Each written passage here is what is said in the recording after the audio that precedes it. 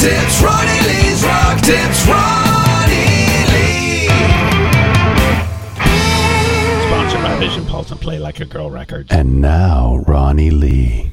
Hi everybody, so today I'm going to talk to you about stage plots and backlining. It's kind of equipment related, hopefully not too boring. I'm just trying to save you some grief when you show up at a show and just improve the communication between you and the venue. It really helps a lot. It's a very nice, very professional way to communicate your equipment needs through using a document called a stage plot. And basically what that is, and there are programs out there if you Google them, that you can use to do them really professionally looking. I don't really like those. I like to draw them by hand so I can put my little stick figures in there and put my hair in there and stuff like that. So it's basically a communication device telling the people that have booked you on an equipment basis what your needs are. And it's great for communication because you don't want to show up and have those kinds of surprises.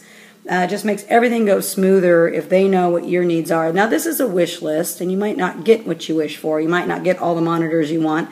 But if you draw it out, this is what our usual stage plot looks like. This is how many vocal mics we need. We'd like to have monitors here, here, and here if possible.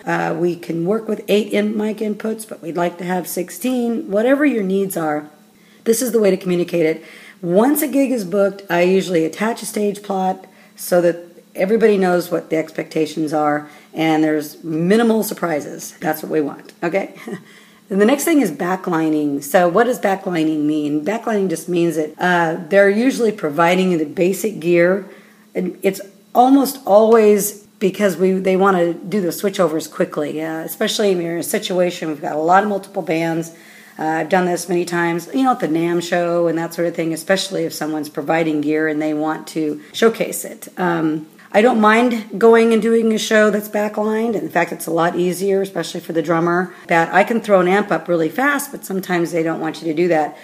I have found that I usually travel with my own amp head, even though I'm being backlined, because I most of the time can set my pretty little amp head on top of a cabinet and nobody really cares about that. It's schlepping all that gear up on stage that can be kind of bothersome, and not so much bothersome but time consuming, and most of the reasons for backlining is to save time.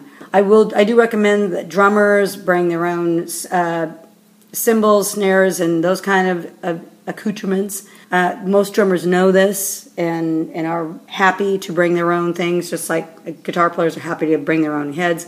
Singers are happy to bring their own microphones. My opinion is if you sing, you should have your own microphone. I've never ran into a sound man yet that's opposed to you using your own mic.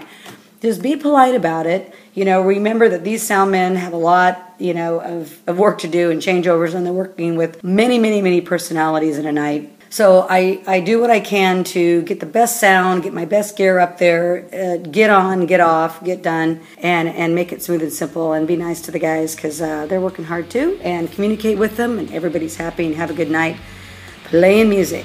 Well, that's my tip for today on stage plots and backlining.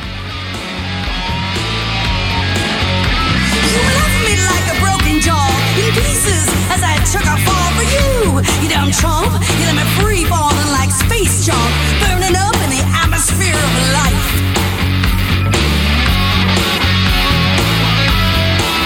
Well, I might sound like a philosopher, but I'm a fool who's off a rocker. I let you in my heart that one last time.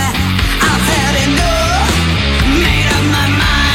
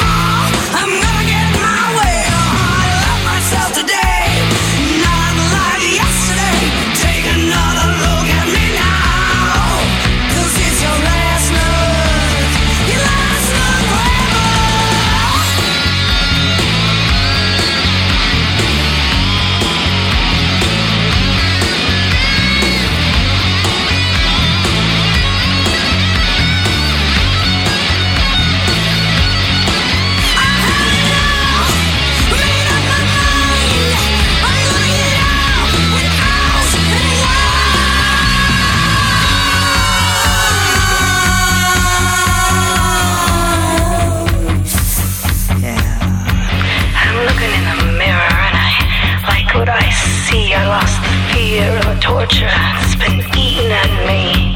'Cause being with you is like a hangman's noose. So it's living my life in dead man's shoes. Gonna stand right up.